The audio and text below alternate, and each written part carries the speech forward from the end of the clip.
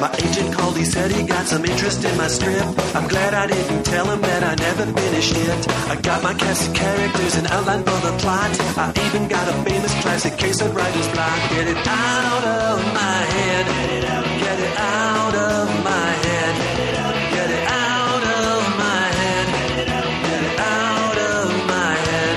Get it out of your head and onto the page. Get it out of your head and onto the page. Get it out of your head and onto the page. Get it out of your head and onto the page.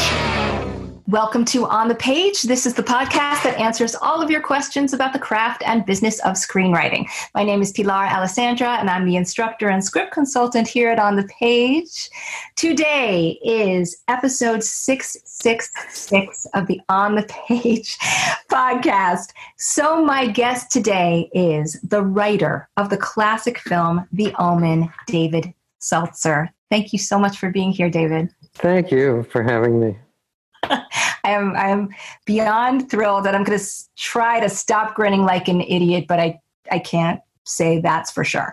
David's other writing credits include the uncredited rewrite of Willy Wonka and the Chocolate Factory, as well as the screenplays for 6 Weeks, My Giant, Dragonfly, and Bird on a Wire starring Mel Gibson and Goldie Hawn. He wrote and directed Lucas starring Winona Ryder, Punchline with Tom Hanks and Sally Field, and Shining Through with Melanie Griffith and Michael Douglas, among many others.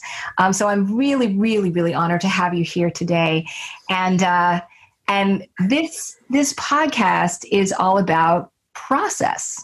This is all about a writer's process. And I'm very interested in what launched you into coming up with The Omen. And let's just take it from there, because I'm sure so many people would be just thrilled to wake up one day and say, I've got an idea. I don't think it progressed like that, but I'm interested in how The Omen came to be. Okay. You have to back up a little bit, or at least I have to back up a little bit. My background was in documentaries, and it was the most exciting part of my life because every day I was inputting information. I was learning things every single day. I worked for the David Seltzer Company. I worked for National Geographic. I worked for Jacques Cousteau. And I felt that I was becoming a person whose brain would amount to something. And I did a documentary called, but it wasn't paying much. You know, I had a couple of kids, a couple of automobiles, and I was thinking, I've got to do something else. This documentary work is not going to sustain me. I did a documentary called The Hellstrom Chronicle, which won an Academy Award, it won a Palme d'Or. It was a bunch of insect footage that one of our cameramen brought back from Africa. And I had the idea that we would invent a fake scientist named Nils Hellstrom. And for that, I called my college roommate, Larry Pressman, who has since become an actor. And he would play a mad scientist whose theory was that man was so despoiling the planet that the only thing that was going to be left would be the one thing he can't kill, and that is the insect. And in fact, at that time, this was, really ahead of its time. But in fact, insects can adapt quicker than viruses can to poison. One of the atomic testing sites of what were called atomic bombs in those days, where everything was killed, there were beetles left crawling around. So at any rate, it was the conceit of the show, the supposition that he's warning us about all these insects. And it did so well. I was so shocked. I had no interest, by the way, in going to the Academy Awards when it was nominated, nor to France when it was nominated. I just, and I was so shocked that it once, and I thought, it's the first time I ever put words in a person's mouth on film. I thought, this is not difficult. And people make lots of money doing this. So I started telling the people I worked for in documentaries. Mel Stewart was one of my bosses, David Seltzer, very accomplished documentarians, that I wanted to do. Could they introduce me to someone who could pay me to write a screenplay, that I really wanted to be a writer. And of course, I wasn't going to take 6 months or 3 months or whatever it took without salary. I couldn't afford it. And they decided on their own that they were going to go into the world of theatrical films. I am getting there with The Omen. Oh, take your time. But at any rate, they bought Roald Dahl's book. They bought the rights to Charlie and the Chocolate Factory. They then proceeded to hire Leslie Bricusse and Tony Newley to write the music. And they were off doing their own thing, and they went to Germany. And they had bought their ticket into the real film business by having Roald Dahl to write a screenplay. Now, I didn't just do a rewrite. That was my golden ticket. Roald Dahl showed up with 14 pages. He was a famous rageaholic. And he showed up with 14 pages. They were already doing the musical numbers. And they said, that's not a screenplay. And he said, well, follow the arrows. You've got the book. And said, no, we paid you a lot of money to do a screenplay. Basically, he walked out. And they called me and said, can you really write a screenplay? And I said, yes, you bet. I said, okay, well, here's what we're going to do. We're going to put you on a plane, not first class. We're going to put you in a hotel, not first class. We're not going to give you credit for writing this. And I said, boy, this deal sounds great. We're basically going to pay your car fare, and we're going to make your first movie. And I said, well, that sounds fine to me. And I have to back up again in saying that when I was doing documentaries, the last one I did was on the life of Robert Kennedy. And I had manipulated some footage, which is the cardinal sin in doing a biographical documentary. When Bobby Kennedy sang, he sounded like he was crying.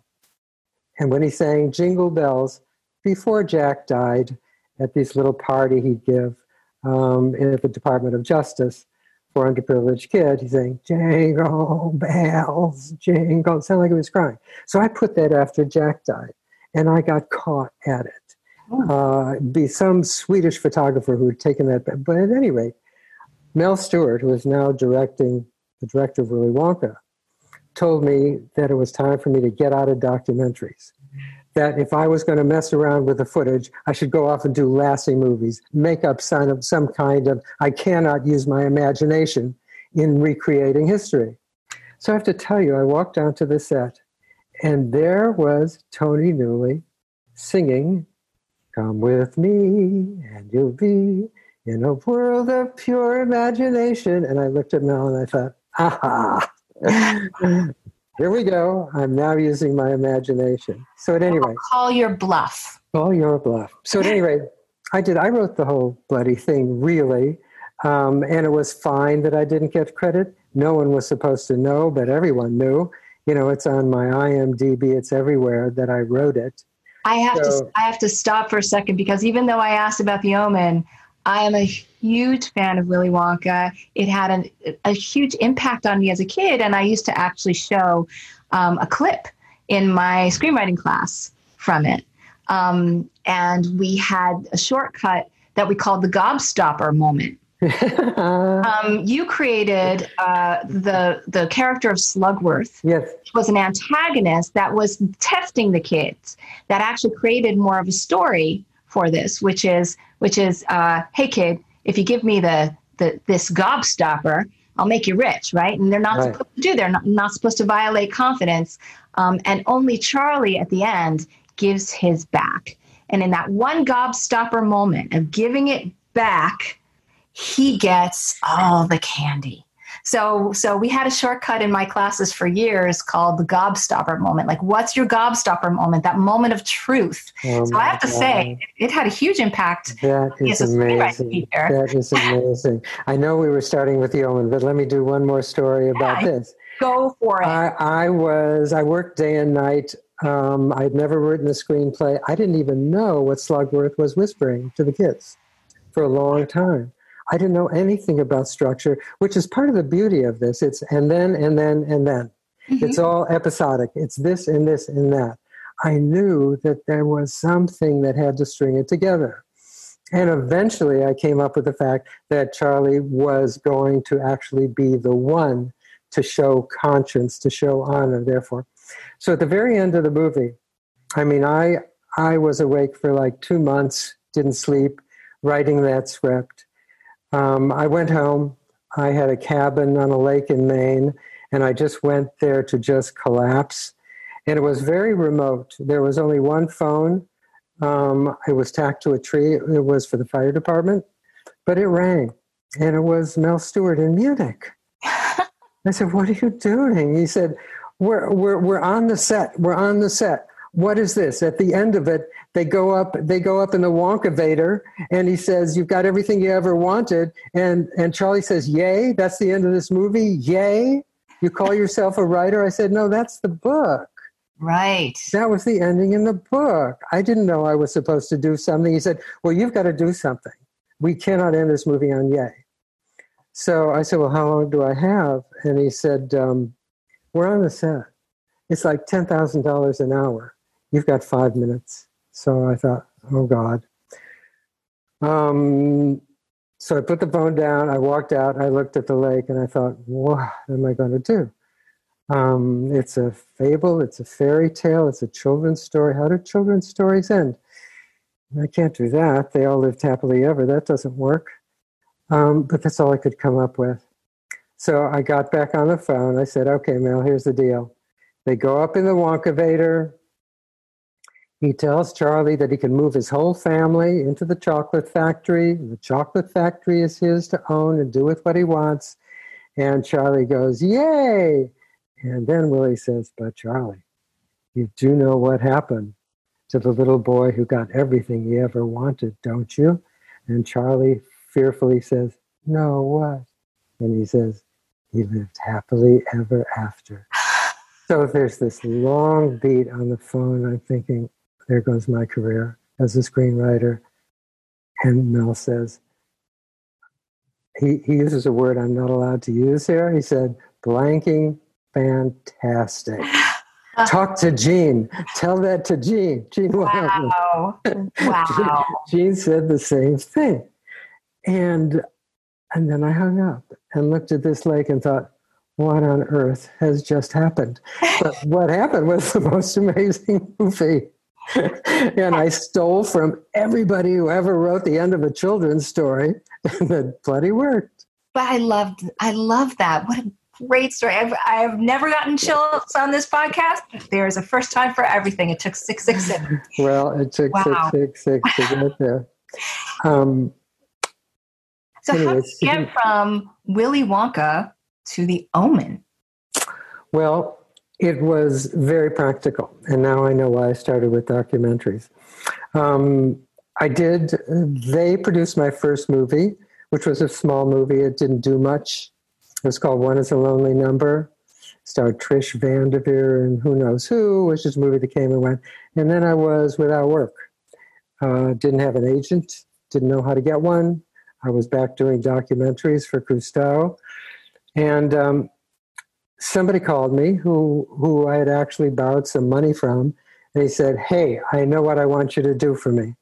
And I said, "I really can't pay you right now." He said, "Well, let's say I forgive that. Have you seen The Exorcist?" I said, "Yeah." And he said, "Well, I want one of those. I want a movie like that." Get me The Exorcist. I said, "I don't do movies like that. I don't believe in the devil. This is very hard for me." And I actually, at that time, I had done The Other Side of the Mountain, I think, about Jill Kinmount, the skier. Anyway, I saw myself as a sensitive writer, as a sensitive person, as a person who hurt on the inside and wanted to help people to elevate the quality of their lives in some way. And I thought, this is, I don't want to write about the devil. Plus, I won't learn anything. It was my ethic because I had come out of documentaries where there was not a day when I didn't learn something. I tried to apply that to my theatrical movie writing as well. That if I can't learn something, if I can't research something and learn, I don't want to do it. But I thought, well, I've never really read a Bible. I come from a fundamental old country Jewish family. There is no devil in that religion. It's real pui-pui, you don't even say stuff like that. I love the streaming show Unorthodox, by the way. That was sort of my family. I don't know if you saw it. I haven't seen it yet. See it. It's so good. At any rate, I thought, okay, I haven't read a Bible. I started reading. I got completely hooked. Although I did fall in love with Jesus, tell you the truth. If he were on a street corner today preaching love, I'd bring him a Starbucks in the morning. You know, he was absolutely, really in defiance of the wrathful God who absolutely wiped the planet clean of living things a couple of times to start over because men were so vile and cruel and dishonorable. Jesus was not his father's son at all. He was something else altogether. But at any rate, the characters, the mythology, the arcs, the impossibility of it all, and mostly because they keep a straight face, you start believing this stuff. Now, the thing about the Bible is that most people don't realize it was written at a time when there were only a few literate men. And studying the Bible meant copying the Bible. That's how it was distributed. Single men sitting alone in a room, and every one of them embellished it. I had 14 different versions of the Bible and of the books that I was looking at. Oh, wait a second. He was never walking on this water last time. You know, so they were all writers. There was a writer's room over the centuries going, how about, let's do that. And all these amazing stories. And I had just seen Jaws, and I thought, well, fish don't eat boats, but everybody believed it when they saw it on the screen. I'm just going to say there was a devil, and the devil was going to have a child. There was the beast, the Antichrist. And I had all these interpretive texts about what everything in the Bible meant.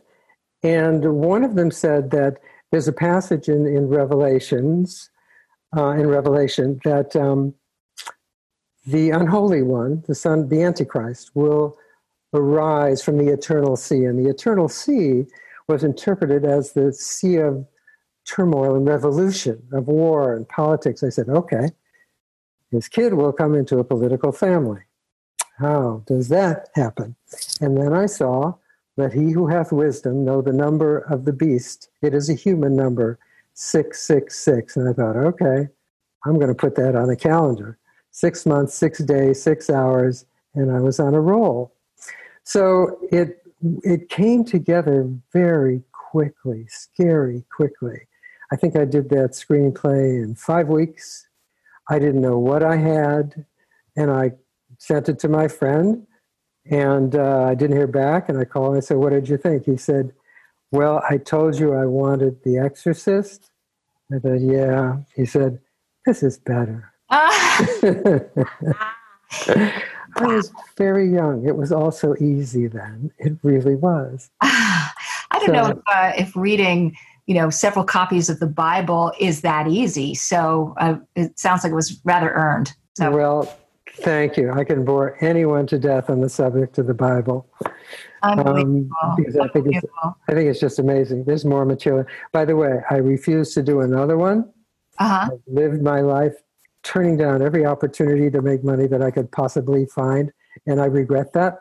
But I had done it. I had learned what I needed to learn. I had to move on. And so they made 5 sequels of it, and everybody got planes and ranches, and I didn't. Now you have said, though, if you were writing the sequel, you'd pick up right where the first one left off, right? You've done your homework, my dear. Yes. It's interesting that at the very end of The Omen, it ends in a cemetery. The little boy holding the hand, the man turns out to be the President of the United States. He's on his way to the White House. 666 Fifth Avenue. Does that ring a bell? I mean, was I on to something? Hello, Jared, do you hear me? I wasn't going to name names, but yeah, I was kind of wondering about, let's say you'd started the sequels then, and we're up to the present day. I mean, there is some stuff. Does it make you ever want to do an Omen for right now and just be like, hey? Yeah, absolutely. I would like to look under Jared's hair. Oh my God. Nobody write me. I don't want to hear from you. Okay. Yeah, me neither.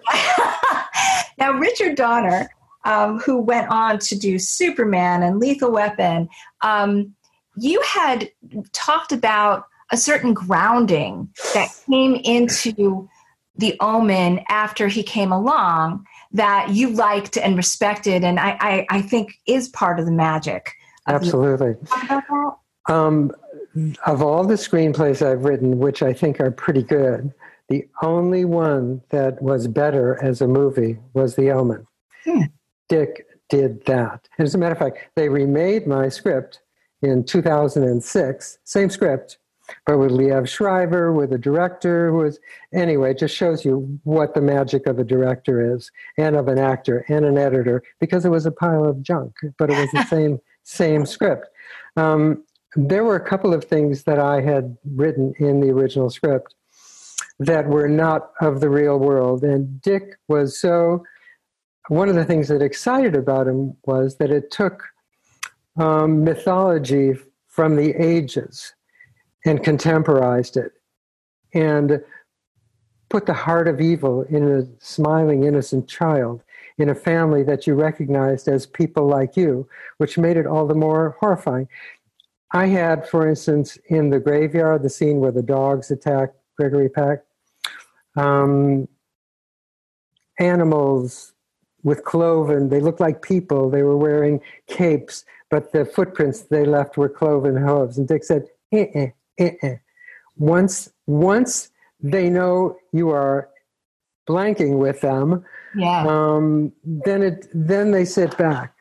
They're not invested. If you keep them going with even with the killings that you've described, it's only when they reach a critical mass that the audience becomes believers, even ahead of the people on the screen or at the same time. There's something bigger going on here. So every little piece of it that was fanciful and an attempt to spook the audience by doing something from the netherworld, the underworld, the devil's world, the world of biblical canon. He said, so long as we could walk into a room and recognize the people as real, then I realized, of course, this is what I want to do. This is the documentary of this story. And originally, Charles Bronson was supposed to star in it, not Gregory Peck. And there was a stuntman who was going to be the director. And I went on a scouting trip kind of around the world, looking for locations with them. And I knew that we were making a B movie. Mm-hmm. This was before Donner was a director. And when it all fell apart and we had to reconstitute it, and Dick came aboard, and Gregory Peck came aboard, I realized that every time you cut away to Gregory Peck, you believe this story. Sure. Wouldn't have been the same with Charles Bronson. So he was the grounding. And actually, I saw that in the Bible, too. The listener of whatever story is being told is on the page as well, usually. The Bible is not just speaking, it is speaking to. It is Christ speaking to. It is God speaking to. It is Daniel speaking to. Having that grounding when you cut away makes it all believable. If it had been a lesser actor than Gregory Peck, this story is preposterous. And also, you watch The Omen and go, these are things that can really happen to people. People die. People commit suicide. Accidents happen. But you put them all together and it becomes this chain of evidence that eventually leads up to this man having to make the worst choice in his life.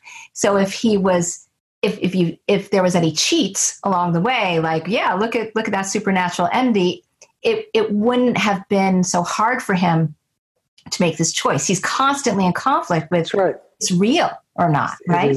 Yes, but also he committed original sin. He committed the sin of the huge lie of presenting a foundling, someone else's child, to his wife, for all the best intentions. But here's the deal. You loved him for that deceit, for that deception, and you knew he had it coming to him. Yeah, I wanted to ask you about that. So One thing I love about The Omen is that you do jump into that original sin.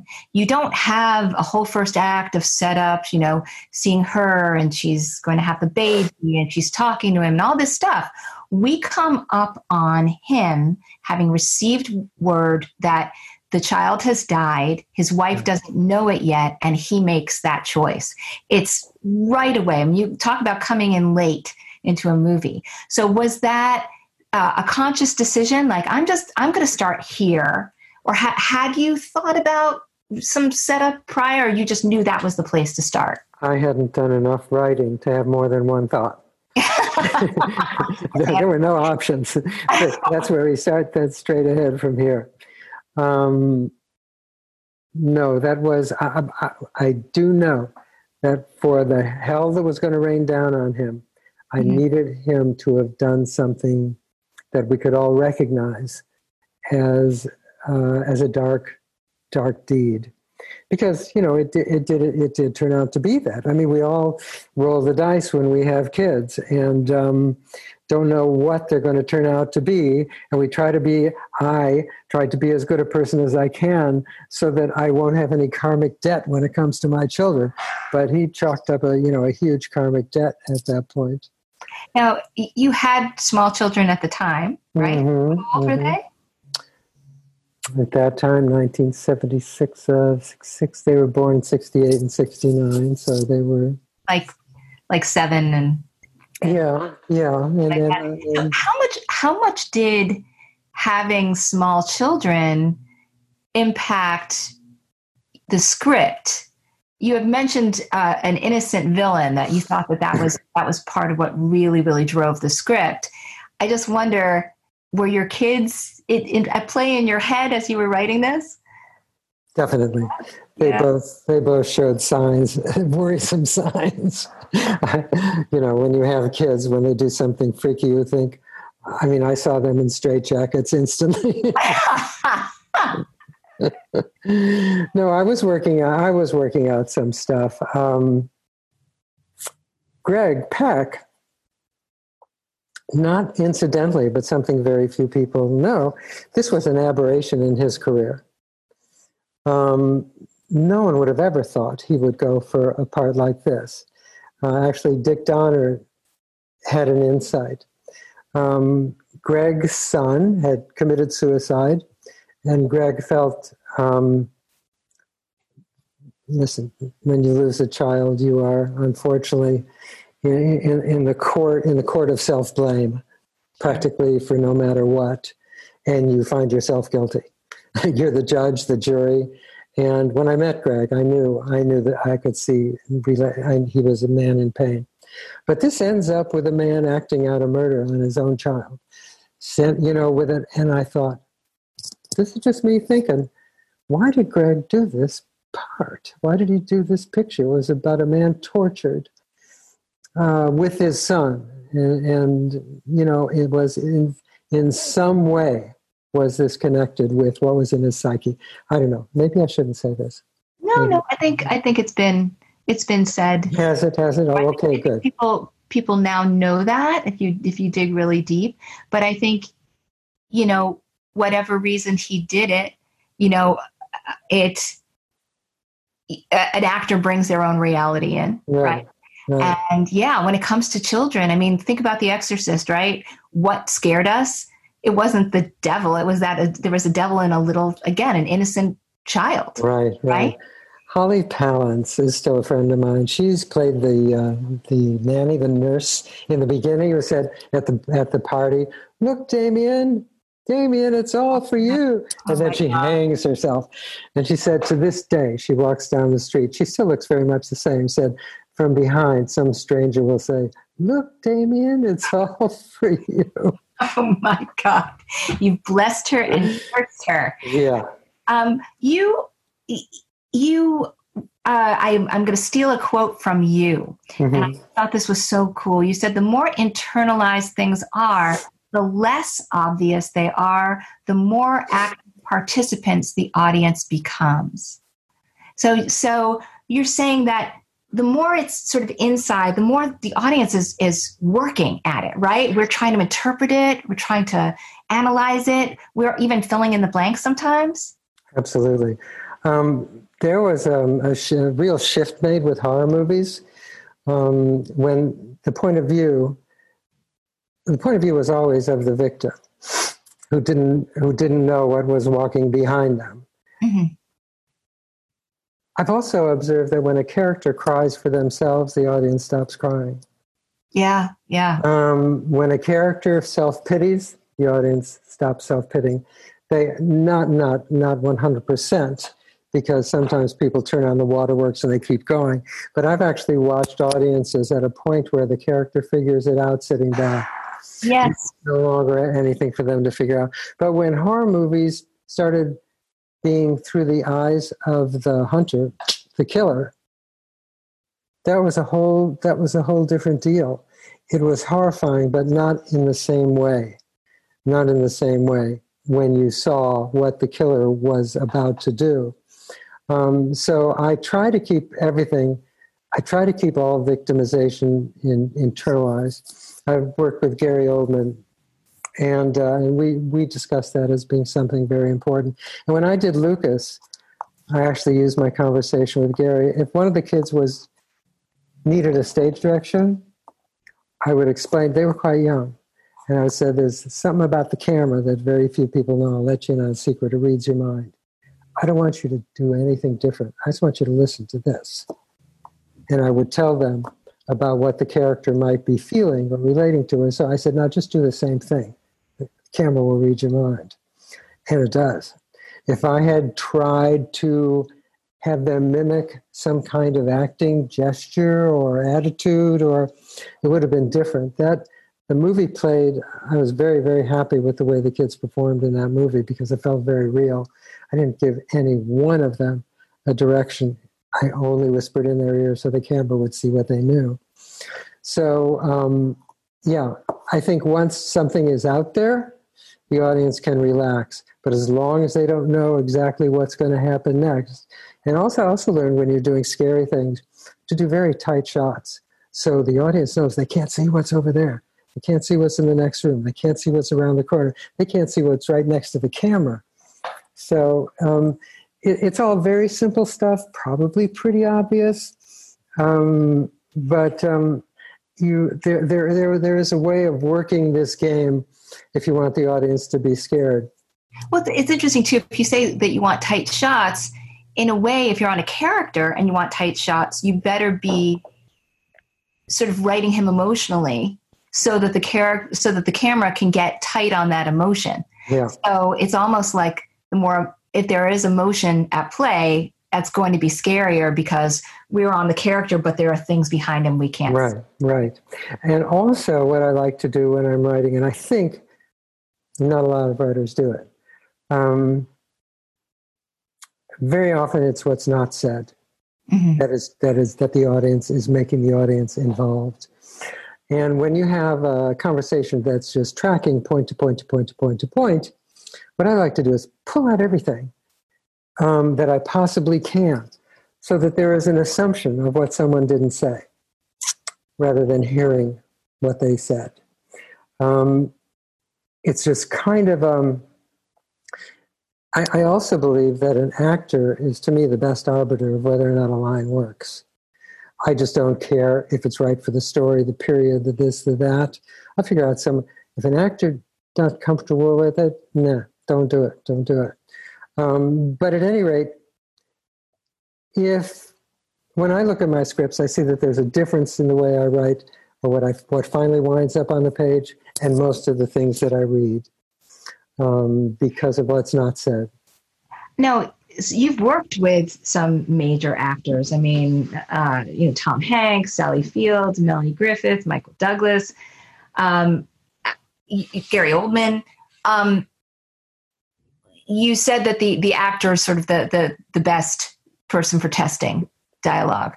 Were there moments where you took their direction and lost something in the pages or added something? Everybody everybody on a set when I direct is free to walk up and say, give me any idea they have.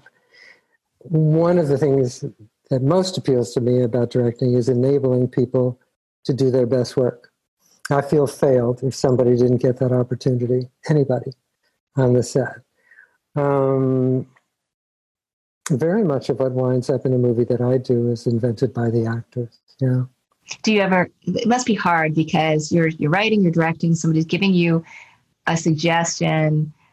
I would imagine you have to make choices, though. Sometimes it's... for sure. But there's getting studio notes for most people is a nightmare. Not for me.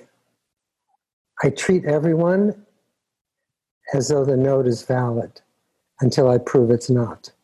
Because more often than not, a note that might look stupid is putting their finger on something. Mm-hmm. They just don't know how to articulate it. They just don't know exactly at what point what they're missing should have been at. So at any rate, I take everyone's notes very seriously and love giving credit to people who came up with those things. I love saying that was his idea. When somebody said, that's one of the greatest things, I know that's his idea. That somebody even gave me credit for inventing the slow clap that gradually builds. Well, of course, that's nonsense. Invent any slow clap. Or there was a little movie I did with the Gary Omen and Skeet Ulrich. It's called Nobody's Baby. It never got decent distribution, but it's really a sweet picture. But there was a moment that everybody laughed where one of the characters, there was someone taking his picture in a hospital and he turned profile. So it instantly said he's had mug shots done. It just had to do with who the character was and what he was trying to conceal about himself. Oh. And at any rate, there are so many things that can happen with a movie that are just, fortuitous accidents. Somebody comes up with an idea. And so often they don't want to tell the director what the idea is. Even if somebody doesn't look good in a green dress, please tell me. I walk onto a set, unlike most directors, like a guy who needs help, which I do. The one thing, great difference between writing, which makes it harder than directing, there's nobody to say, don't do that. Don't do that. You'll pay for this down the line. When you're a writer, there's no one to tell you that until you're way down the line thinking, what have I missed? This got boring. This is redundant. This is, when you're directing, all these voices say, don't do it that way.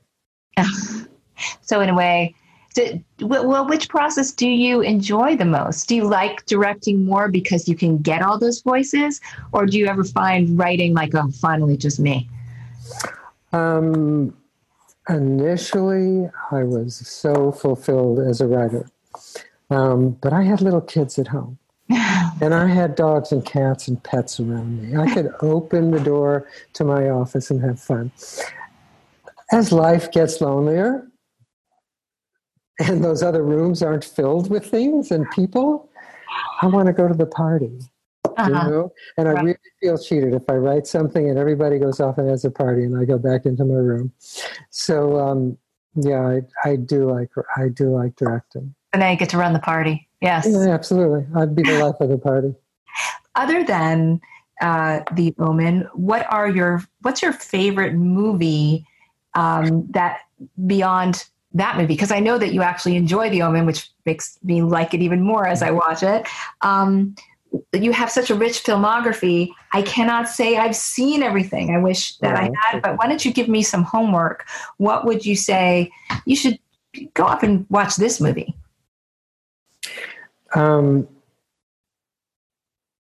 It's hard to say. They all hold something, different kinds of lessons for me and different moments of satisfaction. All in all, Lucas is my favorite movie.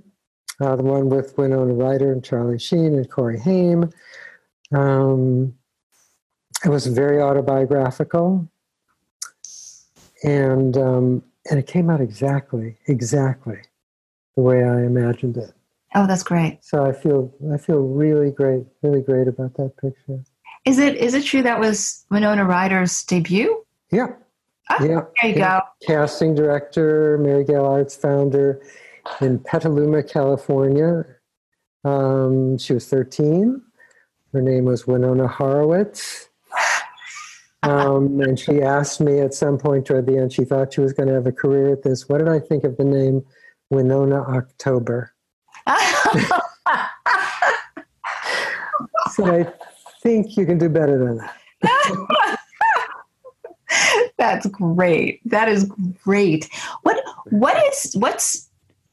are you excited about right now? What are you creating? What's ahead?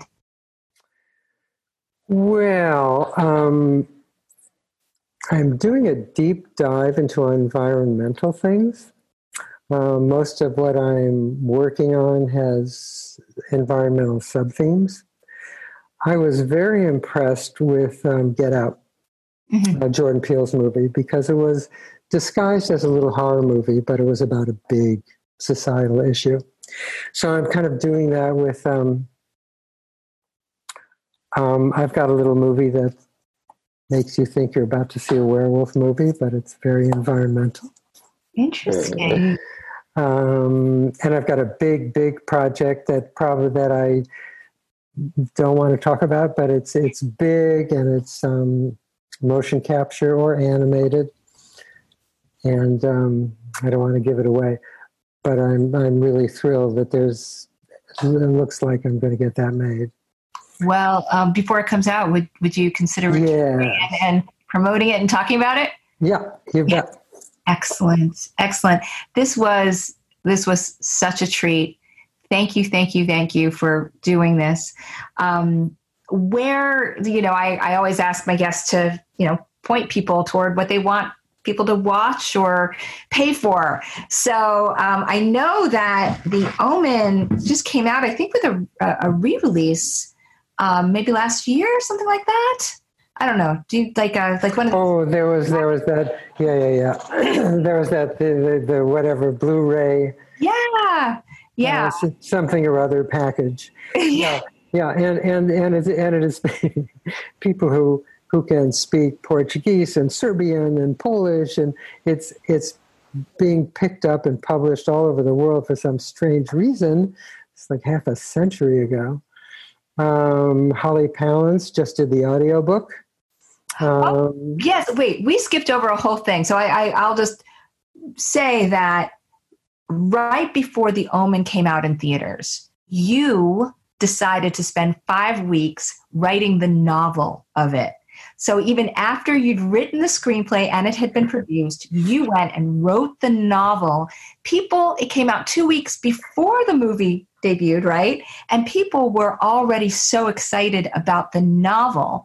And so we've got novels of The Exorcist and Rosemary's Baby and The Omen. And so even the novel has kind of found its way into the canon, right? Absolutely. And it's packaged along with Rosemary's Baby and The Exorcist in a lot of different languages. And I'm not being falsely modest, but it doesn't hold a candle to those things. Not the book. That was the first thing I wrote. I went to the set and saw the decapitation scene. And nothing like that had ever been. This is before CGI, before gore really happened, gory things. And I saw the decapitation thing happen. I saw the dialogues. I thought, this movie could be a hit.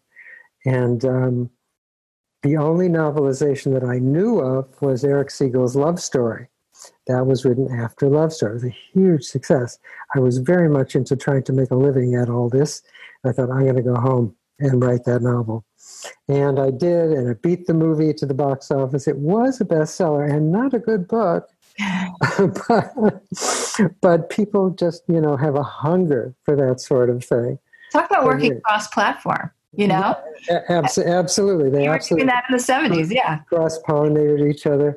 The studio, the people involved with the movie really felt blindsided that I had the rights to do that, and they got no part of it. Ha ha. And so it created some heat for me, but no, I was really, really thrilled to do that. That was fun. So go get that book, watch The Omen, watch all of David's movies, and keep an eye out for more. Keep an eye out for more. Do you, are you on social media? Yes. You are? I love social media. Really? So where can people find you and things like that? And Facebook? Just Facebook. Okay.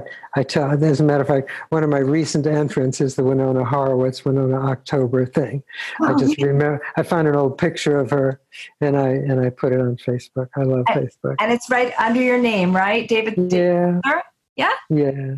All right. Well, thank you again, David. Oh, I want to tell everybody, remind them, go to onthepage.tv.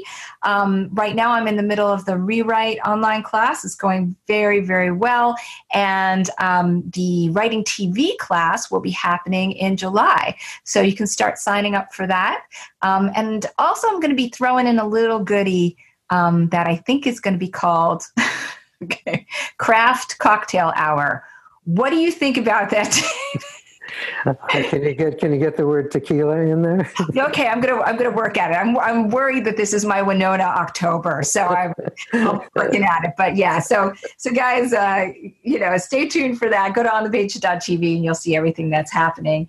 Thank you again to David Seltzer, and thanks to all of you for listening. Have a good writing week.